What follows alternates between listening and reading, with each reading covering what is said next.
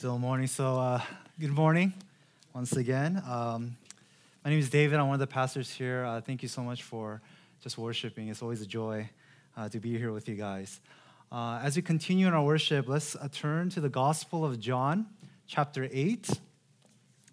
We're continuing our series, Encountering Jesus, where we're looking at powerful and unique encounters that Jesus has with individuals that changed these lives forever. But what we get in these encounters is an inside look at who Jesus Christ was and still is, and the reason why he came to this earth. And so once again, that's John chapter 8, and we're going to read verses 2 through 11. Keep your Bibles open there. Last week we saw a meeting that Jesus had with an individual that was pretty scandalous and controversial.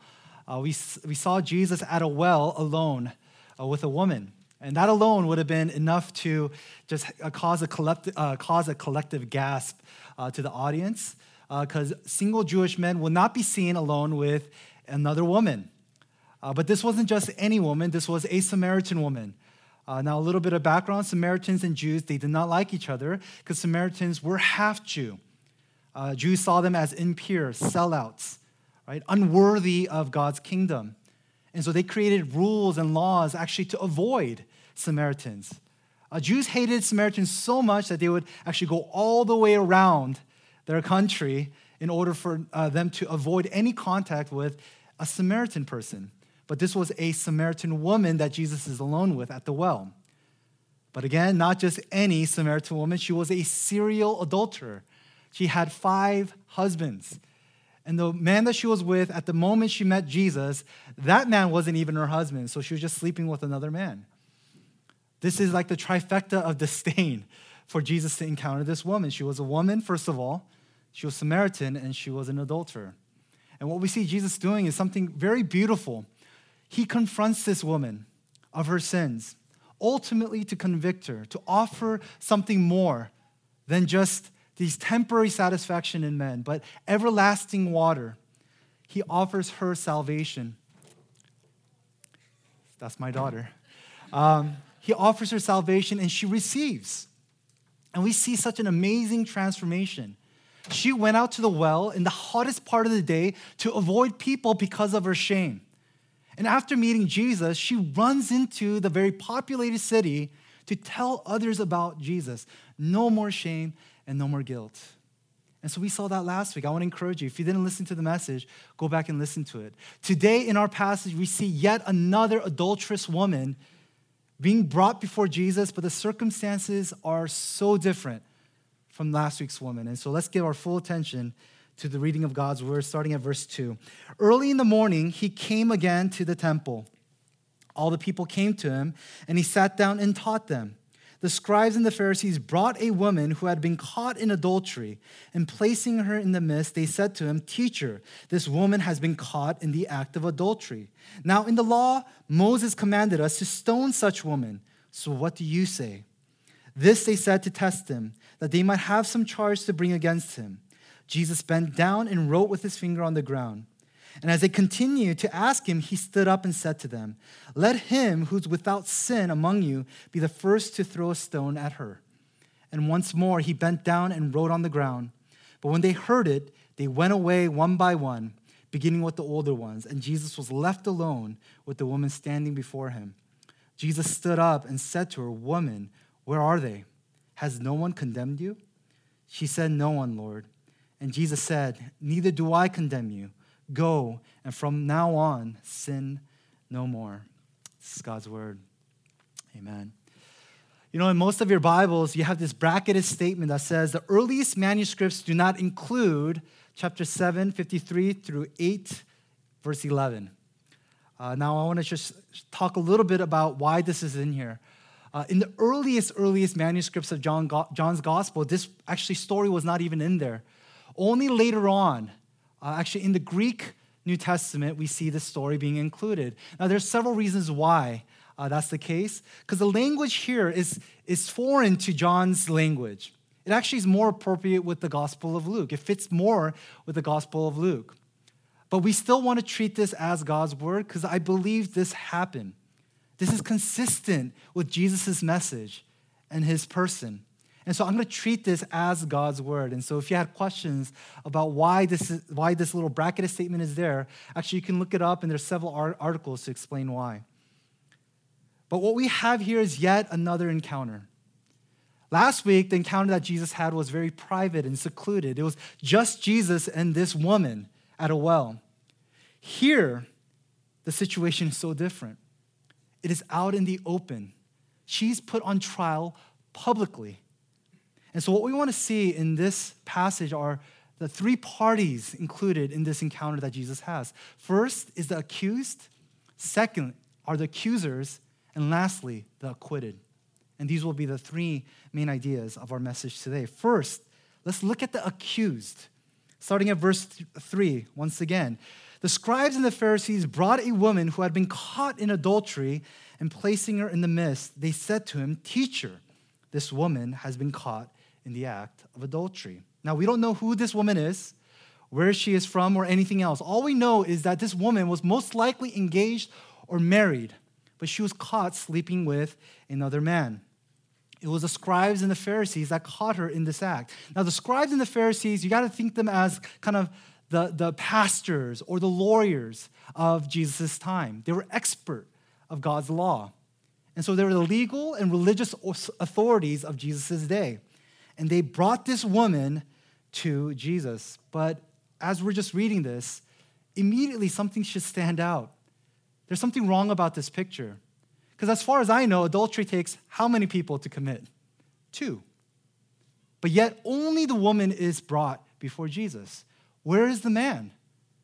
Why is he not there? Ultimately, we don't know. Maybe he fled on foot. Or maybe the scribes and the Pharisees actually let him go. But we don't know where he is. But already we know that this is suspect. Something is suspicious. Something is very wrong here. See, it was common in the first century Palestine for women to be under greater scrutiny and to receive more of the blame in situations like this. Right? This was kind of the male-dominated, chauvinistic kind of culture that Jesus was ministering in. And so immediately we see unfair treatment here. Something is very wrong. The man is not going to stand trial, only the woman is. And so she's dragged to Jesus, and we're told that Jesus is at the temple, and he's teaching people, right? And he was probably in the outer court where women were actually allowed to worship. And this woman is standing before Jesus. Now, we have to put ourselves there. And if you're brave enough, put yourself in the woman's shoes, in her situation. Imagine the humiliation, the shame, and the guilt of being caught, of being exposed. Right? There's no way out of this situation. This is not a case of mistaken identity. There are eyewitnesses. And there's no doubt of how this situation should be handled. There are actual rules and laws that govern people at this time about this situation. And so the evidence is overwhelmingly stacked against her. And what she thought she was doing in secret is now coming to the surface, and everything is exposed.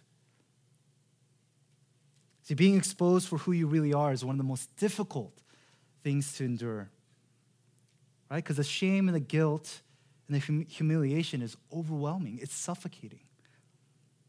Now, I've shared my past to this community before, and this woman's story reminded of me and how I got exposed during my college years.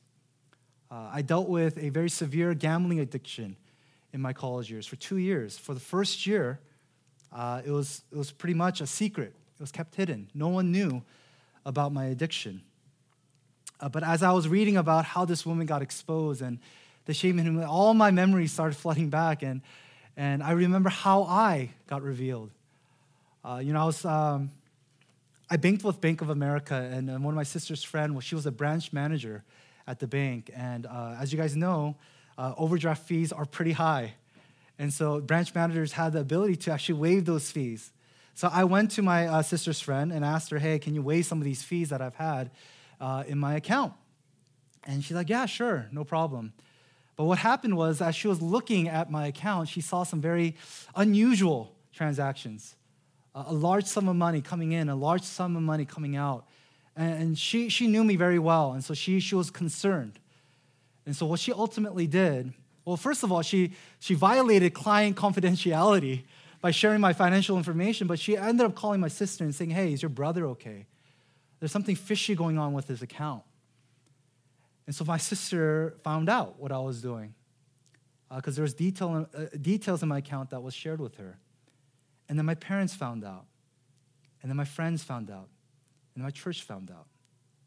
They found out that I was addicted to gambling, and my addiction was really deep. I was deep into it.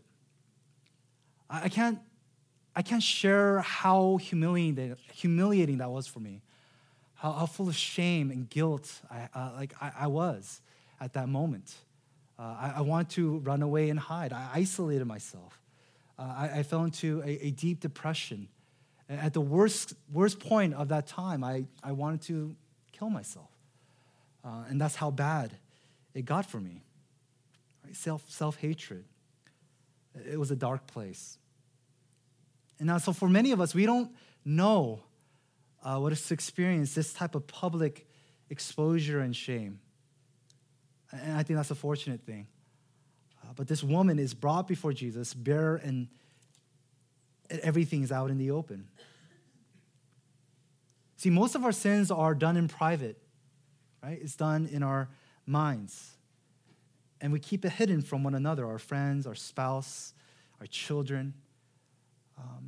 And you know, others, they have no idea of how sinful we really are, right? Our sins of lust, coveting, hatred, lying, cheating, and even unfaithfulness in marriage can go unnoticed and unchecked. And the scary thing is that you can go weeks, months, and maybe even years of going unnoticed and unchecked of our sins. And when that happens, something dangerous starts to occur. You think you're getting away with it. You're actually thinking you're getting away with it. See, although our sins may be hidden from the public eye, the scriptures tell us that nothing gets past God. God knows everything about us, our darkest and deepest sins that we commit behind closed doors. He knows it all. Before others, our sins may be concealed, but before a holy God, we are no different than this woman. We too stand accused. See, the thing is, we could trick one another in our Insta stories, Facebook posts. We can dress up. We can put on a smile. We could say the right things. And we could fool others in thinking that we're actually better than we are. But the truth is, we cannot fool God. We cannot pretend before him, and we cannot hide our sins. And so like this woman, we stand accused. The evidence is overwhelming. We are guilty. We are guilty, all of us. See, looking back, I can now thank God for exposing me. Although it was so painful and humiliating and shameful, I thank God for exposing my sins and my addiction. I believe it was God's loving discipline for me. He was saving me from my self-destruction. The question I want to ask us today is, what sin are you terrified of being exposed of? The sin in your life that you think you've managed, that you think you've domesticated, you have a handle on it. What is that sin that you're just so scared that's going to be exposed for the world to see, or your friends to see, or for your spouse to see, or your children? What is that sin? As this woman is on trial, we too are on trial today. She's guilty and she's awaiting Jesus' verdict. And equally waiting in eager anticipation are the accusers. They're waiting to see what Jesus is going to say. And this leads us to our second party that we want to look at in this encounter, the accusers. Verse 5, now in the law, Moses commanded us to stone such women. So what do you say? This they said to test him, that they might have some charge to bring against him. Jesus bent down and wrote with his finger on the ground. See, the accusers are quoting Old Testament law, which allowed capital punishment for sins of adultery. Now, under the theocracy of Israel, which is the rule of God, included in the civil laws are penalties and punishments for sexual sins. and the most severe being execution by stoning. So this was within God's law. However, the main interest of the accusers wasn't for Jesus to observe the law, but rather to test Jesus so that they can bring a charge against him. But once again, if we look at the situation, it's suspicious. The question is, how do they know this woman was going to commit adultery? Where? When? How? And with who? How did they know to be at the right place at the right time to catch this woman? This whole situation seemed pre-planned by the scribes and Pharisees. They were going to use this woman as collateral for their own aim, and that was to discredit Jesus. So why go to such extremes to basically sacrifice this woman to put Jesus on trial, to test him? The reason is because Jesus was a threat to them, to their way of life, to their traditions and their culture. Jesus came on the scene just breaking all barriers. See, the Pharisees and the scribes were trying to uphold the law. The law was the way that you become a child of God. The law is the way that you can get into the kingdom. Jesus came and said, no, repent. God can forgive you. Prostitutes, tax collectors, sinners, God will accept you if you repent. Jesus was destroying the very fabric of their society and culture. And so they wanted to catch Jesus slip up. They wanted to catch him slipping up. And that is why they brought this woman to her. And this was a very elaborate and well thought out test for Jesus. Why? Because if Jesus says, no, I'm not going to stone her, he's disregarding the Mosaic law. And as a Jew, you do not do that. So as a rabbi, he'll be discredited. He'll be discredited, disqualified. But if he got down and he picked up a stone, he's contradicting his message of grace and compassion and love. Not only that, if he picks up a stone and he actually throws it at this woman, he will be under trial from the Roman government, because the Roman government was currently occupying God's people. Only Rome can issue capital punishment. So then Jesus will be breaking their law. This was a really well thought out plan by the scribes and the Pharisees. But they were going to sacrifice this woman's life to do so. See, they weren't wanting to uphold justice. They wanted to secure their self-serving agenda. And then what does Jesus do? This is awesome, guys. This is amazing.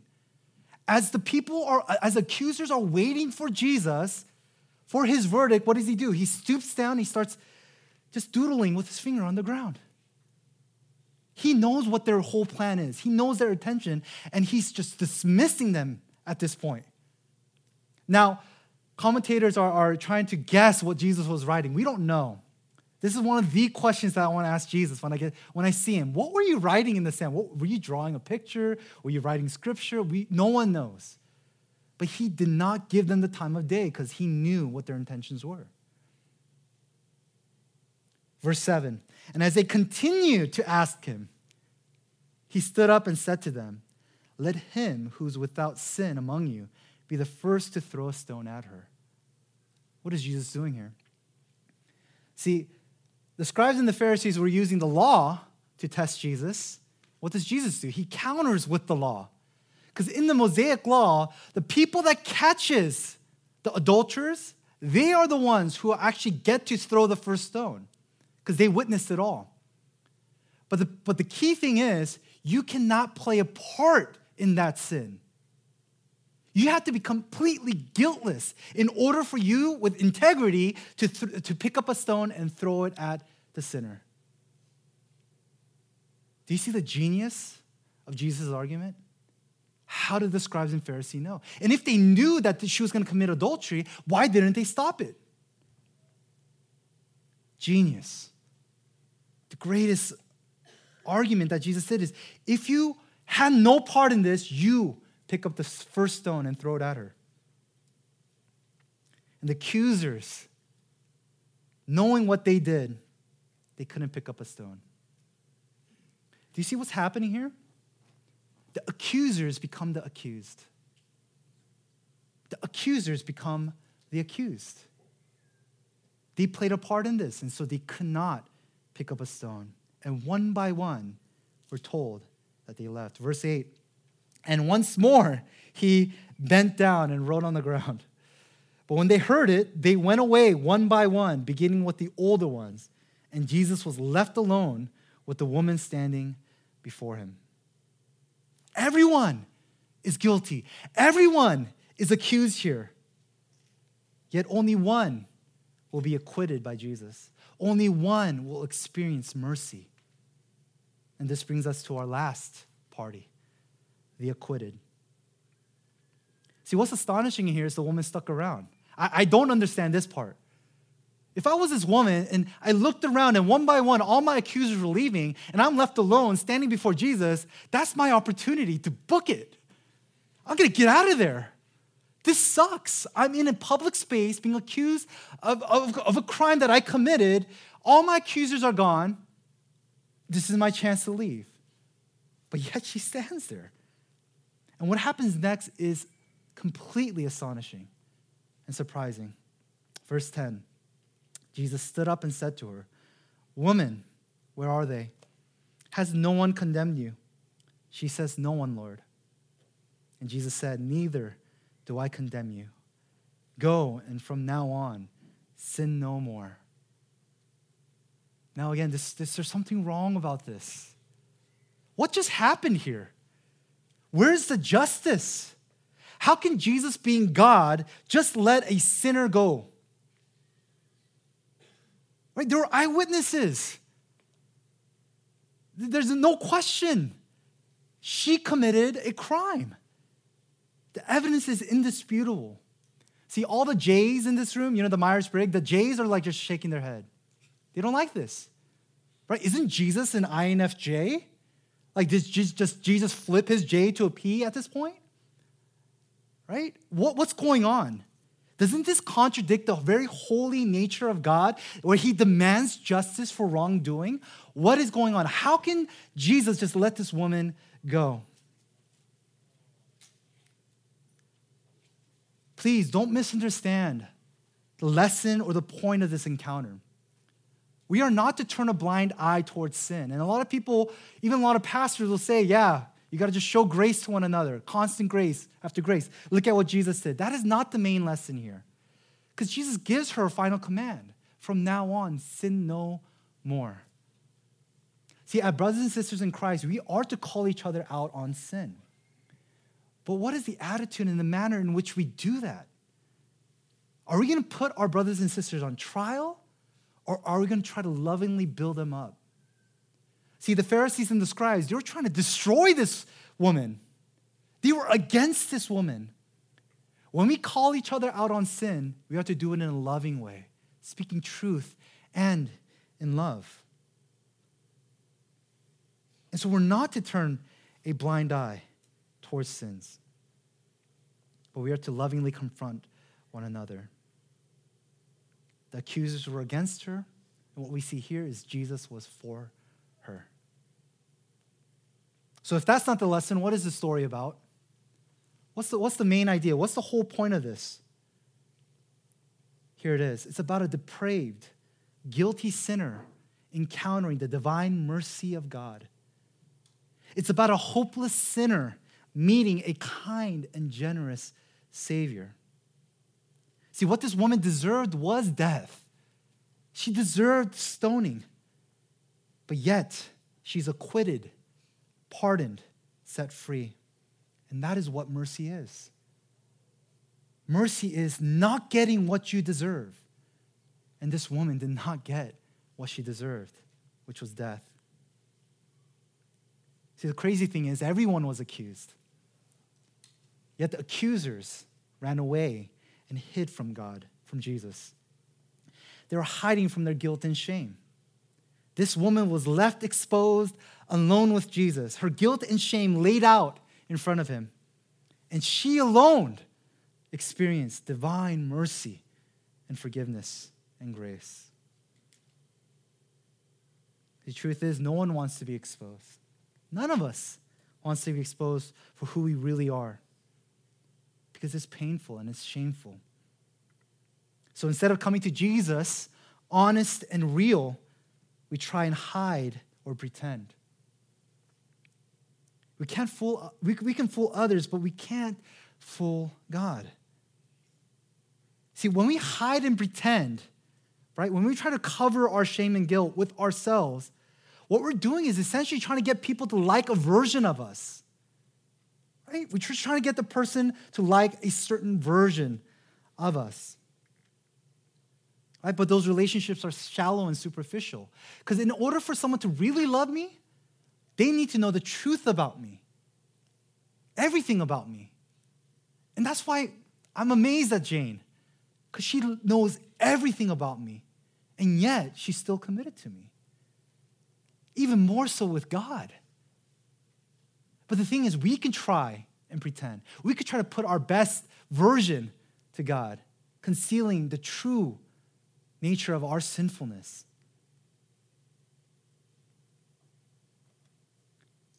See, the sad thing is, many of us, we think we've convinced God. We fooled God. Because we come to church, we look all nice, we know what to say, we do the right things. But if we keep on pretending, if we keep on covering our own shame and our own guilt, mercy and grace means nothing. Grace and mercy means nothing. Why? Grace and mercy means something. It's amazing to who? Those that are guilty. Those that are on death row. Those that are condemned. Grace and mercy means nothing for the self-righteous. Grace and mercy means nothing for those people that think that they're okay. Brothers and sisters, the mercy of God is an amazing gift because it comes at a very high cost. See, payment cannot be made by the offender. The payment for mercy must be given by the one offended. That is why it's mercy. Someone needs to absorb the cost of this woman. Someone needs to absorb the cost of our sins. And it cannot come from us. See, sin against a holy God warrants the highest penalty. You know what that penalty is? It's our very lives. Paul tells us the wages of sin is death. But not just any death, an eternal death. You know where we're going to pay off that debt? In hell. Hell is where we're going to be paying off our eternal debt for our sins, the crimes that we committed against God. So then if sin is committed against an eternal God and there's an eternal debt, we need a payment of an eternal kind. Does that make sense? That's why religion doesn't work. We can't just pay our own way. How can finite, sinful individuals pay a payment to an eternal, infinite God that demands an eternal debt to be paid off? We need a payment of an equal kind, an equal weight, of an infinite, eternal weight. And that is why Jesus came. Only an eternal God can make such a payment to cover an eternal debt. See, this woman at this moment was acquitted of her sins. She was let go free. She does not yet know and understand how her pardon was granted, how it was afforded. Ultimately, she did not understand yet at this moment. See, God condones nothing. He condones nothing. His justice needs to be satisfied. And he finds his satisfaction in the cross. See, it is on that cross where we see both an extension of mercy and the upholding of justice. That is the only way that you and I as sinners can be acquitted, to be pardoned, is the cross. Mercy extended, justice upheld. The doctrine of propitiation explains this truth. And I want you guys to know that word, propitiation, because it is a very unique word that only Jesus Christ actually we can explain this only through Jesus Christ. And I want to read you a quote by one of my favorite authors, J.I. Packer. It's going to go up on the screen. Propitiation, that is, as that which quenched God's wrath against us by obliterating our sins from his sight. God's wrath is his righteousness reacting against unrighteousness. It shows itself in retributive justice, but Jesus Christ has shielded us from the nightmare prospect of retributive justice by becoming our representative substitute in obedience to his Father's will and receiving the wages of our sin in our place. By this means justice has been done, for the sins of all that will ever be pardoned were judged and punished in the person of God the Son. And it is on the basis that pardon is now offered to us offenders. Beautiful description of what propitiation is. The guilt of sin obliterated. Jesus averted the wrath of God that was meant to fall upon us. He absorbed it so that we can be acquitted. So you know what this means? You know what was the final words of Jesus on that cross? It is finished. Our trial has ended. Our freedom was won. You know, I've been listening to the Serial podcast. I've been getting into podcasts these days, and Serial podcast, not the cereal that you eat, but SERIAL podcast. I highly recommend it. Season 3. There's some profanity in there, so just a heads up. But it's about the criminal justice system in Cleveland, Ohio. It's fascinating. And you learn a lot about how decisions are made in the courtroom. I came to learn that a lot of the trials, a lot of the cases never make it to trial. What happens is the defendant, the one that committed the crime, gets together with the prosecutor and they try to reach a plea bargain just at that moment to give them a sentence at that moment. So what happens in a plea bargain, sometimes the prosecutor will remove 1 or 2 charges so that this person can not have to go through trial, because that's a lot of time, that's a lot of money, and there's so many felonies going on, so that's how they move things quicker in the justice system. It's amazing. There's a lot of weird things that I've learned about the criminal justice system. But this really brought to my mind of what happens in God's courtroom with you and me. What happens to you and me in light of that system? So let me explain it to you. We are the defendant. We are guilty of sin. So we meet the prosecutor. The prosecutor is the law of God that demands perfection. We're not perfect. We'll never be. And the verdict is clear. The sentencing is very clear. Death. You deserve the death sentence. So as a judge is standing there reading off what the final verdict is, at that moment, Jesus steps in. He looks at me and says, hey, you can leave. I'm going to take your place. Jesus becomes the defendant. He was without sin. He lived a perfect life. You would think that the judge will find out a plea bargain with Jesus, right? That he'll show some leniency. After all, that's his son. No plea bargain is met. Jesus decides to take the full weight of the penalty that was due to me, and he takes it upon that cross. No leniency. He bears the full wrath of God on that cross for you and me, so we could be acquitted, and he can be as if he's condemned. To die as a sinner, guilty for sins that he did not commit, but because he loved us so much, he took our place.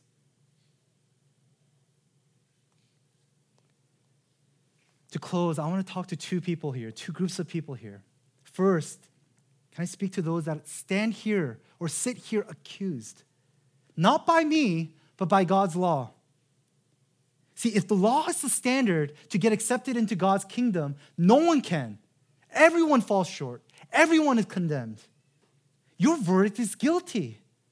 What you're in need of is a generous, merciful Savior, and that is Jesus Christ. He took your place. He died the sinner's death for you. I want to ask you to consider Jesus as your Savior and Messiah. Take your plea to him. See what he does. He takes all of it for you on that cross. Place your trust in him, and you're acquitted, pardoned for good.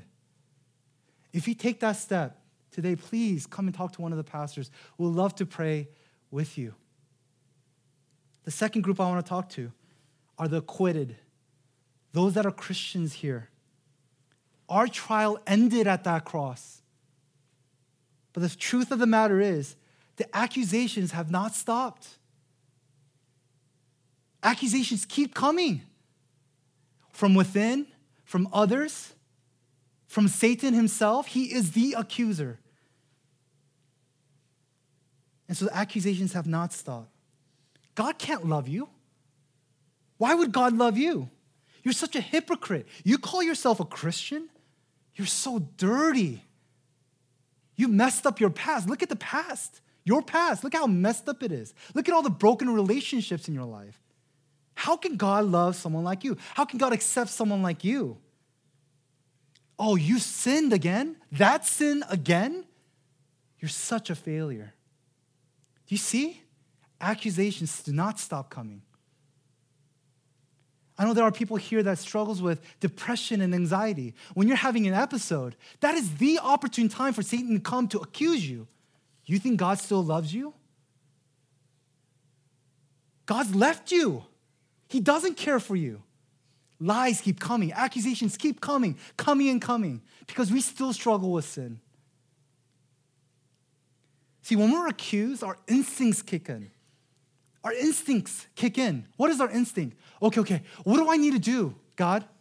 What do I need to do to make up for the mistakes? And so what we do is we go back to the law. Okay, I'm going to read the Bible more. I'm going to pray more. I'm going to give a little bit more. I'm going to serve a little bit more. And maybe then, God, you'll accept me and love me. That's what happens when we feel accused. Right? Instead of grace and mercy, which is the basis of our relationship with God, we go back to the law, exhausting ourselves and then disappointing ourselves. And then we're stuck in this cycle of the law, which never can appease God's wrath. Someone already did that, guys. It's done. It is finished. The trials end. The case is closed. It's not going to reopen again, guys. The cross says it's done. We are saved. We are redeemed. You are loved. You are accepted. You're approved. You don't have to make payment. Christ did that for us. Do you see the secret of the Christian life? The secret of the Christian life is not you. It's Jesus. The journey of the Christian life is to discover how amazing the cross is, to uncover the beauty of Jesus Christ, the riches that are afforded to us because of what Christ has done. When we discover that, when we discover more and more of that, you know what happens? The allures of this world, the temptations of the world, it's not appetizing. It's not attractive because Jesus is better. His approval is final and complete. Why? Why look for anything in this world when Jesus has accomplished it all for us? Brothers and sisters, my encouragement, I'm begging you, look at the cross again. Don't assume anything. Look at it again. Look at what Jesus did. He won our pardon. He made us his children. Jesus Christ is the perfect Savior. He's the one that can truly satisfy. Let's seek after him. Let's run after him. Let's look at the scriptures anew and see how amazing the gospel is for his glory and ultimately for our good. Let's pray.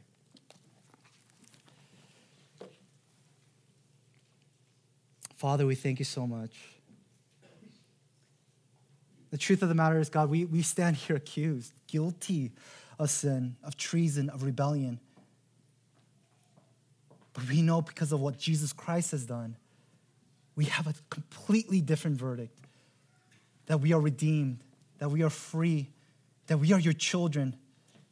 God, I want to pray for the brothers and sisters here who feel hopeless at this time, because we know that without your grace, we are lost.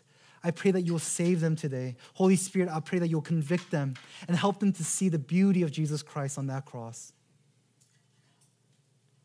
And help us, Lord, to trust in you. And for those that are here, God, that are hearing the accusations again and again, where we're doubting your goodness, we're doubting the finished work of Jesus on that cross. God, I ask that you would help us to hear those beautiful words of Jesus. It is done. It is finished. Help us to live as redeemed, blood-bought children of the Most High God. Help us, Lord. Help us to know you better. Help us to see Christ for who he really is, a perfect, loving Savior who generously laid down his life for sinners like me. God, we give you all the praise, glory, and honor. It's in Jesus' name we pray. Amen.